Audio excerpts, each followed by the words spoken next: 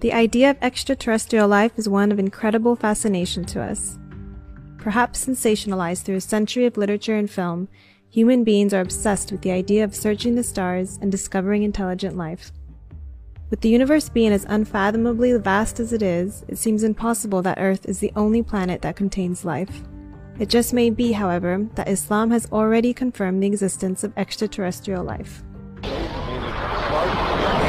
Start, 2, 1, booster ignition, and liftoff of the Space Shuttle Discovery, returning to the space station taken. Even within the solar system, there exists the possibility of some form of life.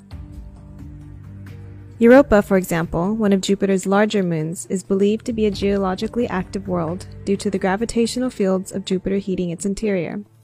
Its surface is covered by water ice, and scientists believe that beneath the surface, due to the heated interior of the moon, is a global ocean which may be over 100 kilometers deep. It's plausible that the ocean floor contains hydrothermal vents and volcanoes, features on Earth that enable the existence of life in the deepest depths of its oceans. Enceladus, one of Saturn's moons, is also ice-covered with a subsurface ocean of salty liquid water.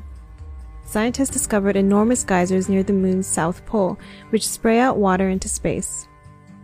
The water contains tiny grains of rocky silicate particles that provide strong evidence for the existence of hydrothermal vents and possible conditions for life. Another moon of Saturn, which is of interest to scientists looking for life, is Titan. Its weather system is methane-based instead of water-based, and the moon contains rivers and lakes made of methane and ethane, as well as possible pyrovolcanoes that erupt liquid water instead of lava. It's entirely possible that life forms exist on Titan, made up of different chemistry to life forms on Earth. Some scientists are still hopeful for the discovery of life on Mars. It had water billions of years ago, and potentially life, but what interests scientists today is the methane that exists in the Martian atmosphere, as methane can be produced by biological processes. While its atmosphere is very thin, it's not impossible that life may still exist if the planet has managed to retain some reserves of water beneath its surface. Outside of the solar system, the possibilities are endless. Scientists generally look for planets in what is known as the Goldilocks zone, which refers to the habitable zone around a star where the temperature is just right for liquid water to exist on a planet. And, based on our understanding of life, where there is water, there should be life. There are, however, other factors to consider. Scientists look for rocky planets, rather than gas giants like Jupiter or Saturn. And even if they find them, it doesn't automatically make them inhabitable. For example, Mars and Venus exist in our Sun's Goldilocks zone, but Mars barely has an atmosphere, and Venus is being decimated by its own greenhouse effect. Scientists would also look for traces of gases on potential worlds that can only be produced by life. In short, there may be life outside of Earth, there may not be. What that life may look like, and whether it is intelligent life, no one can say for sure. And, regardless, given how vast the universe is, finding life is unbelievably difficult. Officer Channel last time voice checks are complete. OS Channel 212 available for normal. Yeah, all non-flight items have been removed. I'm ready to start takeoff. Okay, thanks for all your help, Jim. The Holy Quran, perhaps, alludes to the existence of alien life multiple times. In a surah we read every single day, Surah Al-Fatiha, Allah says, "All praise is for Allah, Lord of all worlds." Allah emphasizes that He is the Lord of all worlds, perhaps referring to worlds as in planets, universes, or dimensions. Alam, the word used for worlds here, can refer to an entire world or to an entire people. Classical scholars obviously understand Alam to mean people, animals, jinn, or angels, but Allah is, from the very beginning, saying here that we are not alone.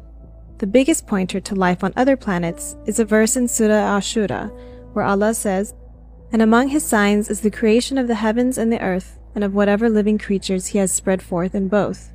And He has the power to gather them together whenever He pleases." Examination of this verse leads many to believe that Allah is being clear here about the existence of extraterrestrial life. Firstly, because the plural is used for heavens, samawat, meaning He is not just referring to the sky above us. Secondly, because the word used here for creatures is daba. Daba refers to land-dwelling animals that move along the surface of the earth. Therefore, He is not referring to spiritual beings, but literal beings that occupy the heavens. The famous Quran translator Abdullah Yusuf Ali seems to agree. He writes, "It is reasonable to suppose that life in some form or another is scattered through some of the millions of heavenly bodies scattered throughout space." In a commentary on this verse, Allama Tabatabai says, "The apparent meaning of this verse is that there are living creatures in the heavens similar to those on earth." Islamic theologian Al-Razi says in his commentary of this verse, "It is not impossible that in the heavens there are species of animals that move just like humans walk on the earth." Aga Mehdi Puyam, the Ayatollah who authored his famous Quran tafsir, writes, "Life is not confined to the earth. It is indicated in this verse that life in some form or other is existing in the millions of heavenly bodies scattered throughout space. The Almighty, who created such countless beings, has surely the power to bring them together when the trumpet is blown." What's also interesting is the latter portion of the verse, where Allah says, "He has the power to gather them together whenever He pleases," emphasizing that He can gather those various types of life together. This means that if the verse does refer to extraterrestrial life, He could be alluding to contact between beings on Earth and beings living beyond it. However, it's important to remember that how we interpret this verse is based on how we choose to interpret the word used for heavens, samawat. Objectively, the word has been used in the Quran for multiple meanings, including referring to above, planets in the sky, and the atmosphere on the earth. So when Allah uses the word daba in the context of samawat, meaning the atmosphere of the earth, daba may actually be referring to microscopic life forms, or large creatures like birds that surround or travel in the atmosphere. Furthermore, Allah referring to gathering these beings together could simply be referring to gathering them on the Day of Judgment, and not before. Allah says, "Allah is He who created 7 heavens, and of the earth the like thereof. The divine command comes down in their midst, that you may know that Allah has the power over all things, and that Allah encompasses all things in His knowledge." Here, Allah alludes to the fact that there are similar, if not identical, bodies to Earth. While this may be referring to planets in general, He also reminds us that divine revelation comes down to all of them. This could mean that divine revelation descends to alien life as well. The last verse, which Dr. Yasir al-Qadi mentions as perhaps the biggest proof for extraterrestrial life, is where Allah says, "Indeed, we have dignified the children of Adam, carried them on land and sea, granted them good and lawful provisions, and privileged them far above many of our creatures." His point is that Allah is telling us here that we are higher than many other creatures, but not all of them. And since we know that we are higher than angels, jinn, and animals, this verse is alluding to another form of creation that we are not aware of, perhaps alien life. So this came up this second, and 636 will be now performed. Thank you. LVCCO, teacher? Go. As soon as asked and C-Tech are out, you've got to go to close the... It's when we begin to look into the hadith of the Shia Muslim tradition specifically that things start to become more interesting. Imam Jafar al-Sadiq, famous scholar and 6th Imam of Shia Islam, is quite specific when it comes to this topic. He says, "Maybe you see that God created only the single world and that God did not create humans beside you. Well, I swear by God that God created thousands and thousands of other worlds and thousands of humankind." Another hadith we came across, also attributed to Imam al-Sadiq, says, "Allah has created 12,000 worlds, and every one of them is bigger than the 7 skies and 7 earths together. None of the people of these worlds ever think that Allah has created any other worlds." And another tradition found in Safinat al-Bahar, Imam Ali says, "These stars which are in the sky are like cities similar to the cities on earth. Every city with another city is connected by pillars of light."